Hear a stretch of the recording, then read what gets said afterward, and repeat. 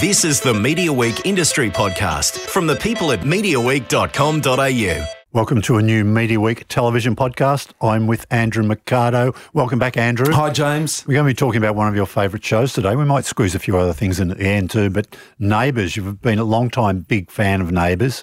It's been a pretty massive week for Neighbours, and it's been a pretty big start to the year for them in general. Joining us to talk all things Neighbours is Sara Richardson, a Network 10 drama executive. Welcome, Sara. Hi, thanks for having me. Now just tell us a little bit, what's your role with Neighbours? So I'm the executive producer for 10 on Neighbours, and I work very closely with the Fremantle team. So Jason Herbison and I are pretty much on the phone fairly frequently. And yes, I kind of oversee it on behalf of 10. Yep. Now tell us why it's been a big week for Neighbours. What's happened? What's gone on? Where to begin?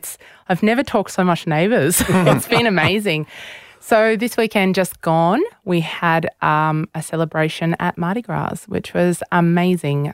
We were there to celebrate the first legalised same-sex marriage on air, which we did in September with our two characters who have been on as, I guess, characters on the show since 2010. So it was really great to be able to celebrate a union, and it ended up being a legal union at the time, which was great. So and nobody could accuse you of cashing in because those were long-term regular gay characters. We actually had plotted the story before it was legalised. So it was just fortuitous that we got to celebrate it in the way that we did. And it was amazing that the community embraced us as they did. It was a storyline that just got bigger and bigger and bigger and bigger than Neighbours, basically.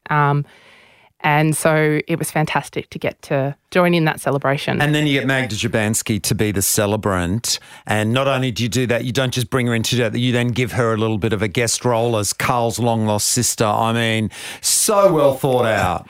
It was, weirdly, that one came from Magda saying to me when we were working on another show together that she just loved Neighbours. And I said, well, let's get you in. So, and then Jason and his team, Nat Lynch and Nat Mandel, made that happen, which, you know, you've got to hand it to them. If you give them an idea, they run with it. And I love that about that team. When James introduces me as a Neighbours fan, yes, of course, back in the Scott and Charlene days, I was there watching it. But the truth is that I never really watched Neighbours a lot. I was always aware of it. I always read the TV Week synopsis and I was always kept up to date. I never really watched it as much. I've never watched it as much as I have in the last few years since Jason Herbison has been producing it because, you know, Jason is a friend of mine. I worked with him 25 years ago, but he has such an innate sense of what makes a good soap. And he's doing something on that show that no other soap in the world does, and that is he treats former characters and brings them back onto the canvas, sometimes for one or just two episodes, but there's this revolving door of the past always coming back, just like in real life, as opposed to other soaps around the world where, you know, in EastEnders, for example, someone will leave a family, move to the other side of London and never be heard from again and not come back for their father's funeral. And it just gets totally unbelievable. Whereas with Neighbours, there's this continual reference to the past and people dropping back in, and it just makes the show so much more authentic. Definitely. And I think that's part of what we aim to do. It's all Jason. Jason's incredible. I could not be luckier. Like, he's just an incredible partner to work with on this. And he knows, he lives and breathes Neighbours. And I think that's what makes good storytelling, really. It's about the authenticity and also, and what you just said, the fact that it does feel like real life. Yeah. Because your character's always coming back. And if we have an idea, he always thinks, well, how can we involve someone from the past? How can we fold it back into our Neighbours family?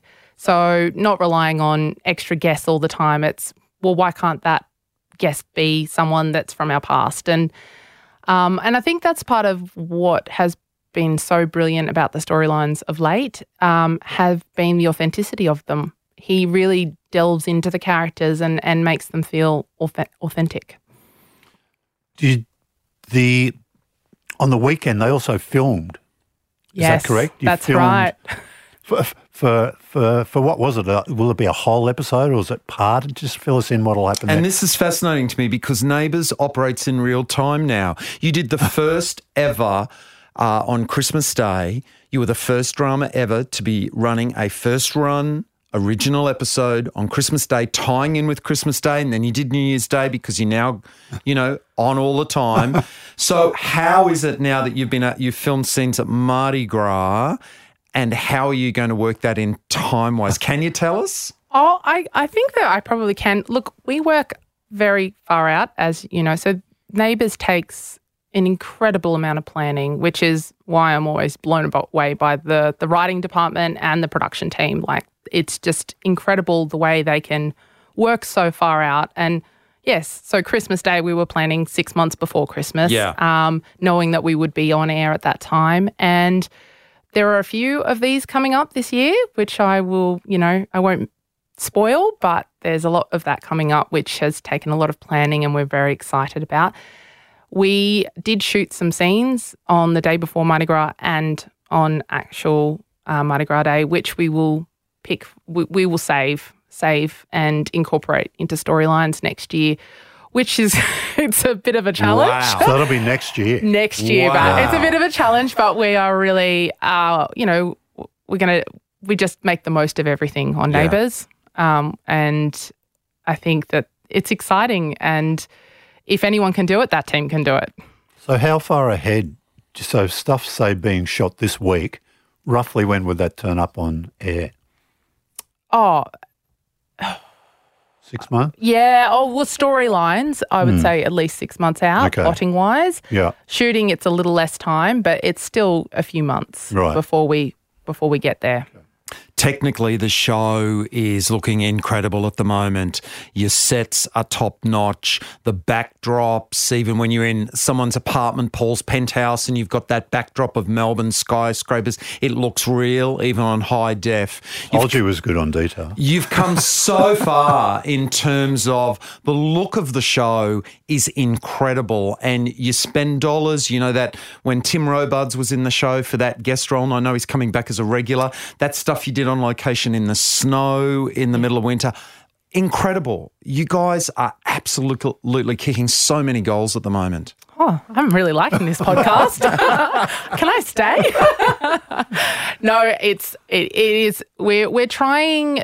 It's about staying fresh and contemporary. Next year we celebrate 35 years. I know, yeah. 35 years of being on Australian television sets, and it's a challenge. It's a challenge to stay relevant, and especially in this market, it is so competitive, and we've just got to reflect our audiences and give them something fresh and new to watch, and I guess that's what the team at Fremantle works so hard, and I feel are kicking goals enormously on. The other big thing that's going on this week is the on-screen death of Sonia, who's married to Toadie. I previewed the episodes this morning. Thanks a lot. Sorry. Made me cry. It's an incredibly special episode. It's actually written by Jason. And it's a two-hander between is. Eve Morey and Ryan Maloney, and they have special credits because there's only two actors in the show, and it is a grueling episode to watch. A whole episode. It's The just whole the two episode's of in them. the car. Well, it's mostly set in the car, but we do have a few external locations. But it is a two-hander written by Jason, which is just, it's harrowing. It took me, the first screening I did of it, it took me about an hour to stop crying. The storyline actually, I worked with Jason on this and the story department very closely. I actually have one of my best friends has ovarian cancer, and she has 2 children under 5, very similar to that storyline. And I have to hand it to them. I was really nervous about doing it because it was so close to my life and to my friend's life, and I'm so proud of the way they portrayed it. They were so authentic, and they just did it with such, I guess, passion, and to make sure they portrayed a real family going through such an awful experience. And we partnered with Ovarian Cancer Australia, We've been doing a lot of awareness around ovarian cancer to complement that. And it's not, in the end, it is about story and it is about our characters, but, folding in those social issues as well and raising that awareness has been, it's been a very great experience to be a part of. And Eve did just an outstanding job, both of them, Ryan and Eve. Yeah, both. I agree. My hat's off. It was incredible. I cannot watch it. Just watch it. Look, Jane Kennedy tweeted yesterday, Eve Morey for the Logie based on the performance she's seen in the past few weeks coming up to this point. So, get ready for what she sees. But the episode immediately afterwards, the aftermath, when people start finding out that she has died, I mean, that was it. That finished me. I couldn't watch anymore after that. And I think the next episode then is your International That's right. Women's episode, which is what? Well, basically, it comes off the back of the emotional fallout, for lack of a better term, from that episode. And what we wanted to do was celebrate women and do it in a relevant way. And the way we did that was encouraging, Eve's on-screen daughter that she could be anything she wants to be. Even with the loss of her mother, it's, the street, which is what Neighbours is all about in the end. It's about... And again, so well planned. You're not just doing this week. You started this several episodes and you always lay the groundwork for what's coming up in the future. So when it happens, that's the authenticity of it. Yes. So, yeah, and it's a celebration that, we've come so far, but there's still a long way to go in terms of feeling equal in society. And yeah, it's a beautiful episode, and it was directed by Kate Kendall, who's fabulous and used to be in the show. To be in the show, folding the family back in. Yeah. It's what we do. Yeah. And so she's done a great job with directing it, and our all female cast all delivered beautiful performances, and we're just really proud of that episode. And and it's not about banging a social drum, it's just a celebration. Yeah. I think one of the things that happened too recently, did the soap get its rating change from, was it G to PG? And what does that actually mean? And why did that happen? The reason it happened was so that we could delve deeper into storylines. We wanted to be contemporary and really be able to explore storylines, and we felt that we were going to be able to do that with a PG rating a little bit more easily and a bit more authentically. So that's really the reason for it. Audiences, younger audiences, especially younger audiences, are exposed to so much more now, and we need to be able to be relevant for them. So that's part of the change there. So just sort of the topics you can discuss, the situations you can... Yeah. And to be able to delve into issues more. I think with the G rating, it did hinder us on what we could say and how far we could go with things. So it's still a family-friendly show. That's our core objective. We didn't change the essence of the show. We just wanted to push it a little bit more. And I take my hat off to what you've achieved within that G time slot. You've covered so many amazing social issues, and there are other shows that have already had the PG rating for years and years that haven't been interested in doing that go round and round in circles. You have been doing the right thing for so long, and I think that little bit of extra leeway that you will have will only improve things. Yeah. And I think it's honestly, it's not even, like I said, it's not even, like, we're very proud to explore social issues, but it's actually just about reflecting a contemporary audience. That's what it's about for us. Yeah. It's not about, making the latest headline because we've done this or that. It's honestly about our audience is diverse, so we need to be as well. Are there any interesting things that having a PG rating lets you do visually that you just couldn't do with a G? I mean, maybe innocuous things like showing alcohol or that, things like definitely. that. Well, we showed a gun Crazy. But you couldn't do in G? We couldn't do that in really? G. Okay, yeah, you so it can is in quite PG. limiting. And it worked for many, many, many years. And it was just, and it took a lot of conversations to go, okay, well, what will it allow us to do? And then we decided to go into it. But again, like I said, not lose the essence of what Neighbours is and not do heightened storylines and push things for the sake of it. Just And we should also remember too that the best soaps are not shows that just bang on about social issues and give you that crying drama every night. There's a sense of fun about Neighbours that's there too. There's a great balance. And last week you had a sensational nod to Prisoner, where you brought back all of these actors and there were just so many in-jokes and gags to Prisoner in these two scenes of all these women at a book club. And, the whole thing was just so hilariously done that any fan of Neighbours and any fan of Prisoners must have been rolling around the floor laughing. It was that funny. Yeah, and I think, and that's the other part of Neighbours. We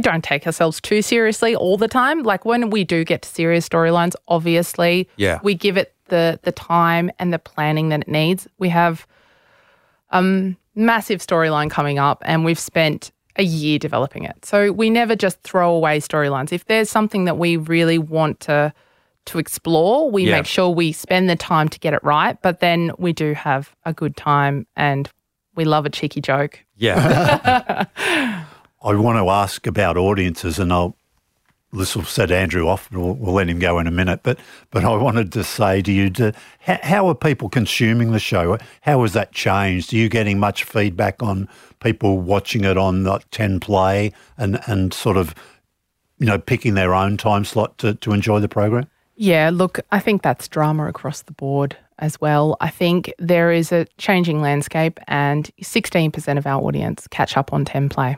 Yeah. My question to you, though, Andrew, and you might want to get involved in this, Sara, but it sounds like there's some great work being done here, right?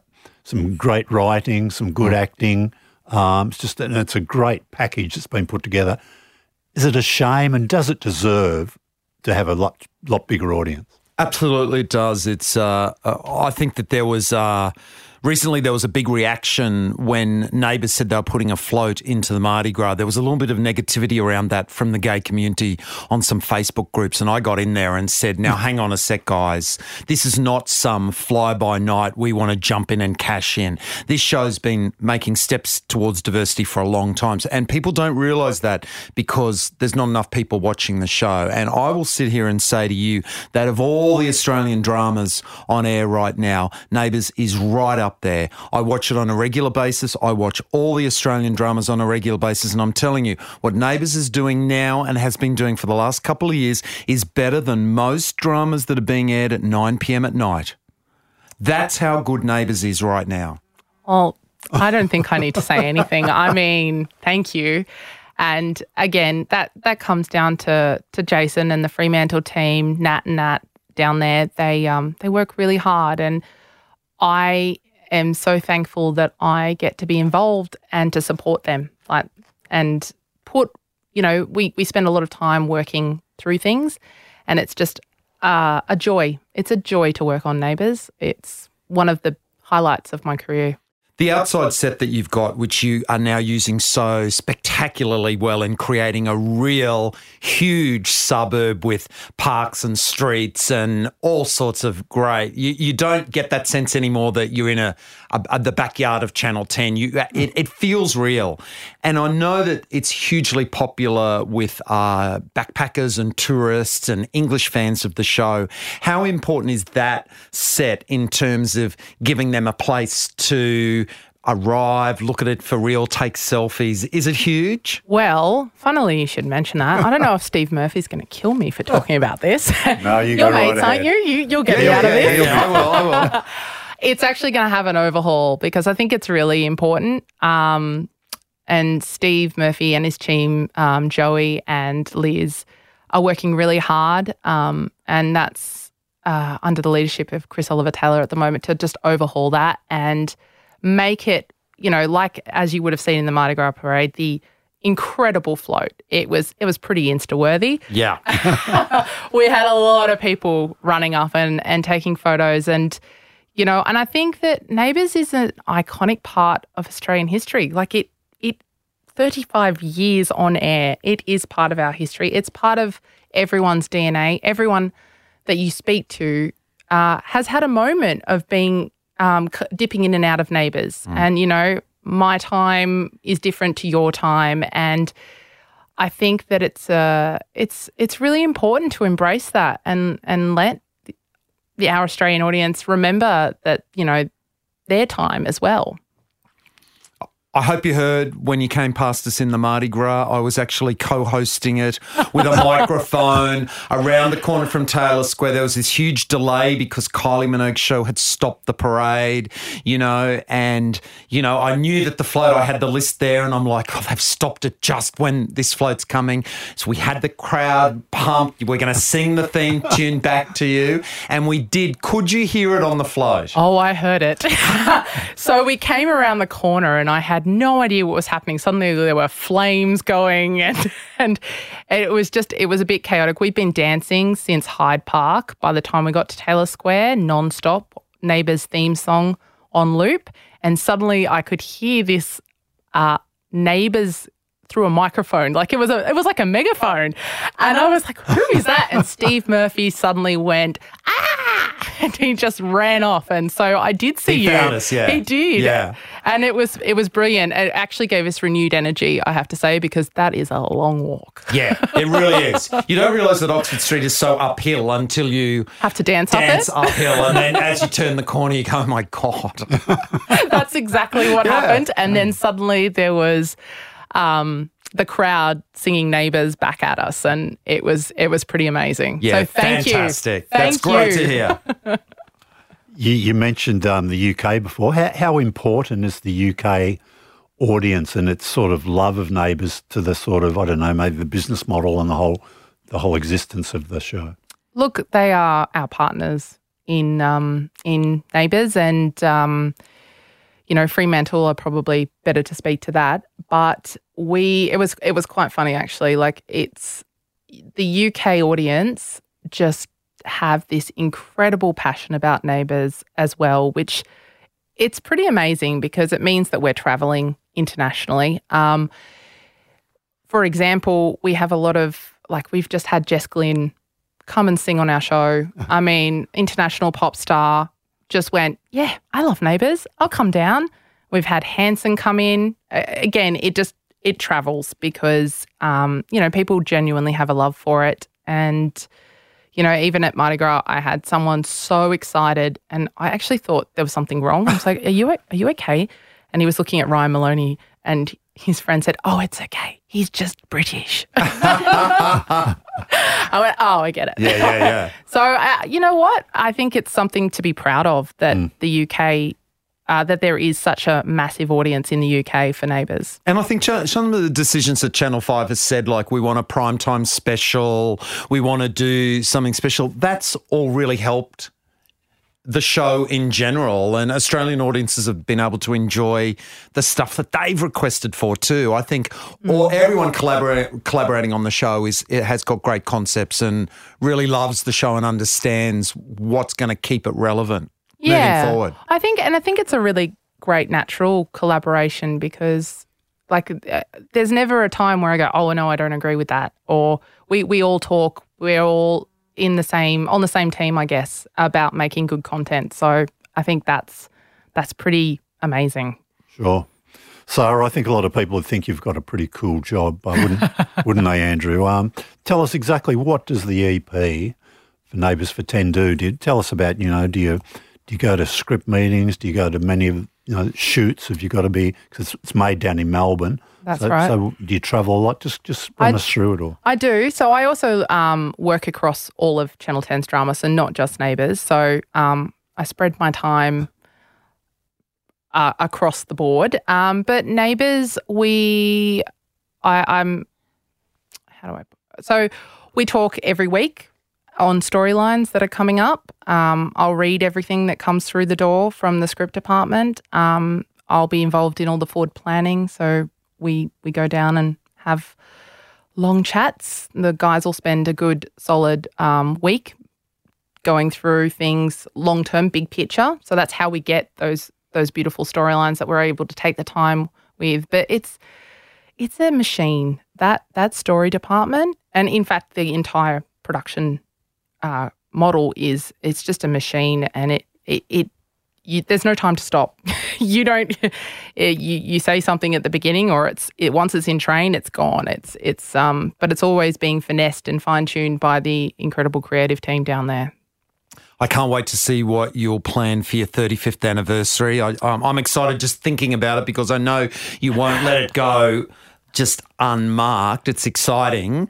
But, the one I did speak to Jason Herbison after the Christmas Day episode, and I said to him, next year, I don't want to tell him how to do his job. He's doing such a great job. But the one thing I said to him was, next year, could we please make that Australian Christmas Day experience even more Australian for those British people that are sitting over there in the cold and the dark and the freezing cold? I would really like you to open up that experience to be the outdoor and the barbecue and the beach and the prawns. And if you can, I know it's difficult because of how far you film in advance and the weather may not be kind to you down there, but I think that we have this great opportunity now, because we're doing Christmas Day, to really stick it up those poms and say, look at what we do on Christmas Day.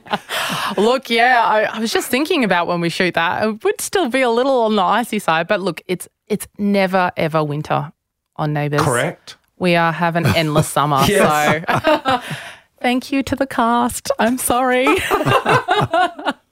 But I think that's great. And it is so exciting that we are on air all year round now. And that will continue. So that's pretty exciting for us. Did it go well this summer? Given that this was your first summer that you screened and did not take a break, did you get a reaction? Do you think you got more viewers? Do you think some people came back to the show because there was nothing else on TV at that time of year? I think we did have all of those things, and we held our audience, which is fantastic. 10 likes to take risks, and we do things differently.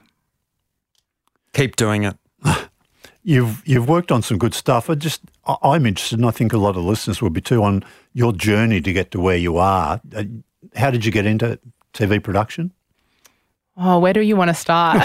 The very, very junior place. I mean, she looks pretty young, right? I'm thinking. No, but people out there listening would like to know the junior role you start at, because we all have to start somewhere, and sometimes it's volunteer work, or sometimes it's being the runner, the lowest person on the crew. This is interesting. Yeah, so I wanted to get into the industry, and I did it any way I knew how. And I worked for a company called Chief Entertainment, where I used to cut together horse racing clips for Telstra Big Pond. Oh, wow. And Idol highlights. So it was back when there was no streaming, or it was pretty exciting that you got these clips on your phone sent exclusively from Telstra.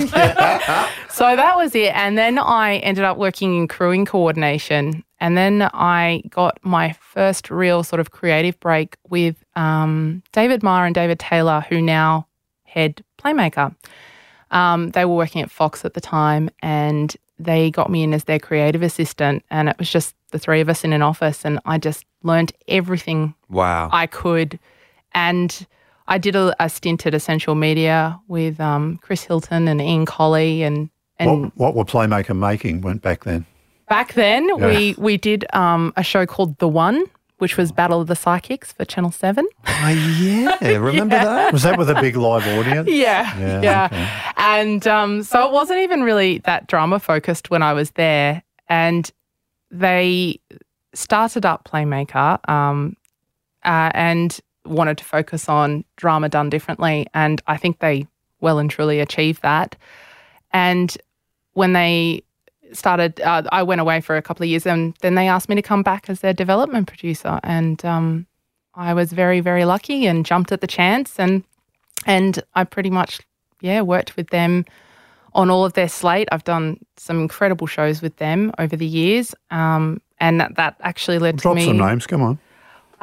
Okay, well, I did House Husbands with them, Love Child, The Code. Yeah, wow. Hiding, The Wrong Girl, which was actually what led me to my job at 10.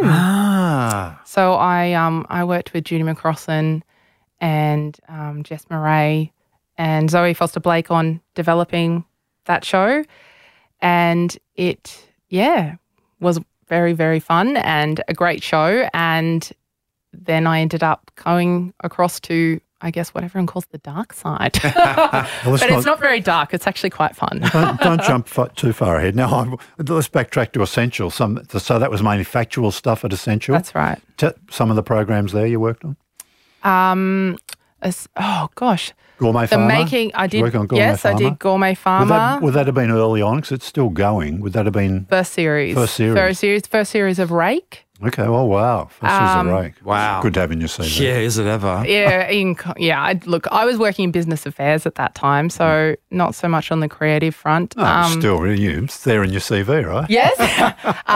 The Space Travellers. What was that called?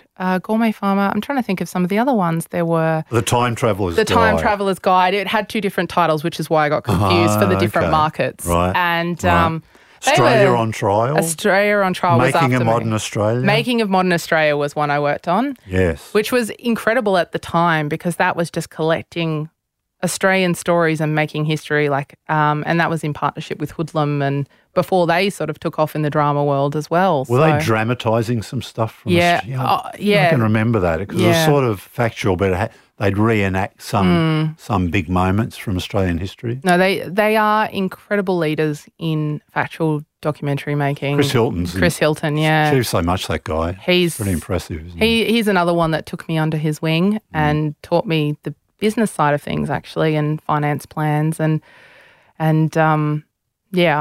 I sort of learn everything you can from everyone and this industry, when you find the right people, are so generous. They are so generous and if you're willing to learn, Rick, for example, has been an incredibly since I've come over to this side and sort of had to learn the ropes of being a commissioner.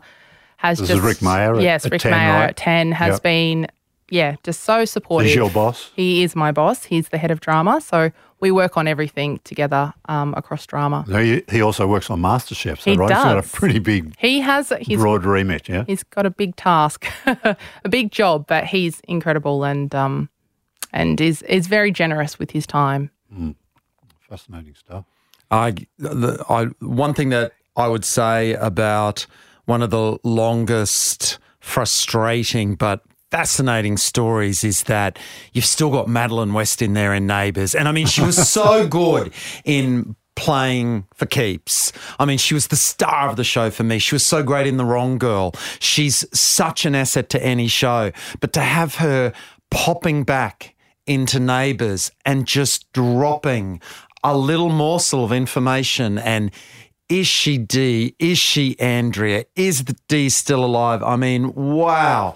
The fact that you guys have kept that going for so long, keep her there as long as you can. And Kerry Armstrong playing her mother who took the soap villain and created it in her own way and didn't just do that cliched baddie, did something so fantastic with the role. It was pretty twisted. It was pretty twisted. Only Kerry Armstrong could take it to that level. Yeah, and she did. And, that's one of the great things about Neighbours and it being in people's DNA is they do want to engage and come back. And we said to Kerry, come back and play this crazy character. And she was like, I'm in. And same as Madeline. Madeline is delightful. I adore working with her and very, very intelligent woman, and she is actually doing a director's attachment with us. And wow. So, does she have a special contract with 10, does she? she does. No, she's just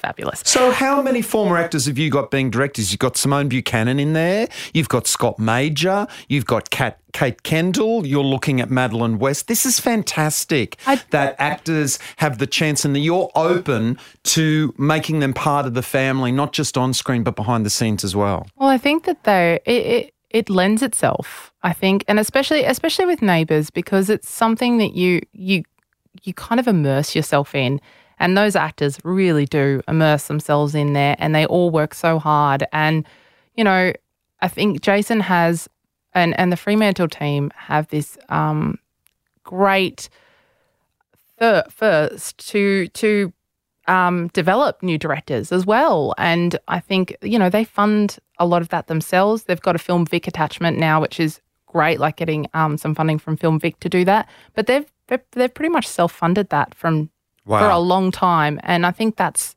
really brilliant. And, and we've seen great directors come out of it. Scott Major just did an incredible block on Playing for Keeps for us. And, we're having him back this season. And I just think, it's a great training ground to develop new people. And it's the same with writers. We develop new writers all the time, and it's brilliant to see them get that training because it is, like I said, a machine. It's a machine, and, you get it and you work hard, and it's the best training ground you can have, really. Look, it's great getting you in here today, Sara. Thanks so much. And Andrew too, mate.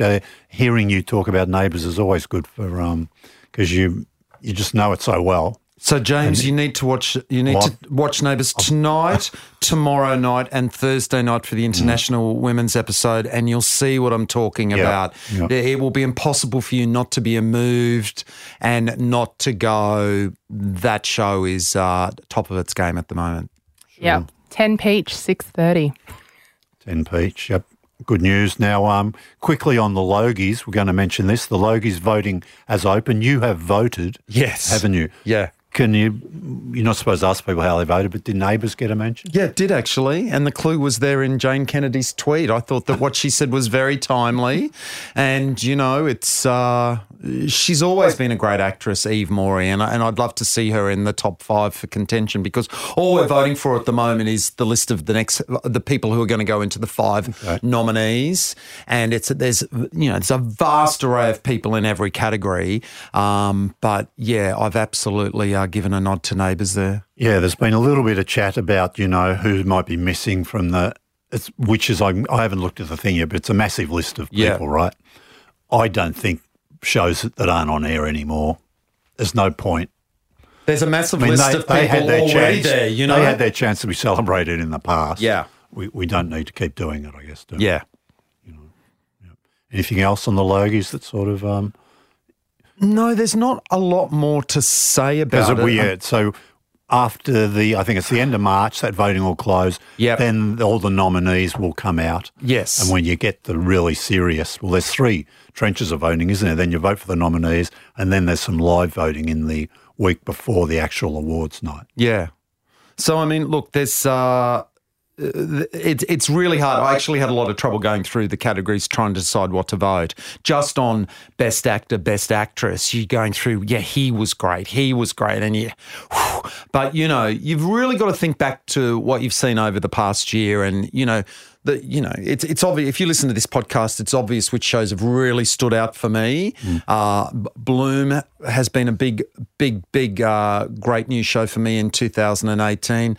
And, Neighbours is right up there too. And there's a few Aussie dramas that I think have really done some extraordinary work, and they should be in the running for an award. Just finally, Sara, I guess the creatives you work with, they always appreciate when audiences, whether it be for the Logies or maybe the industry for the actor awards, when they get acknowledgement, they appreciate that.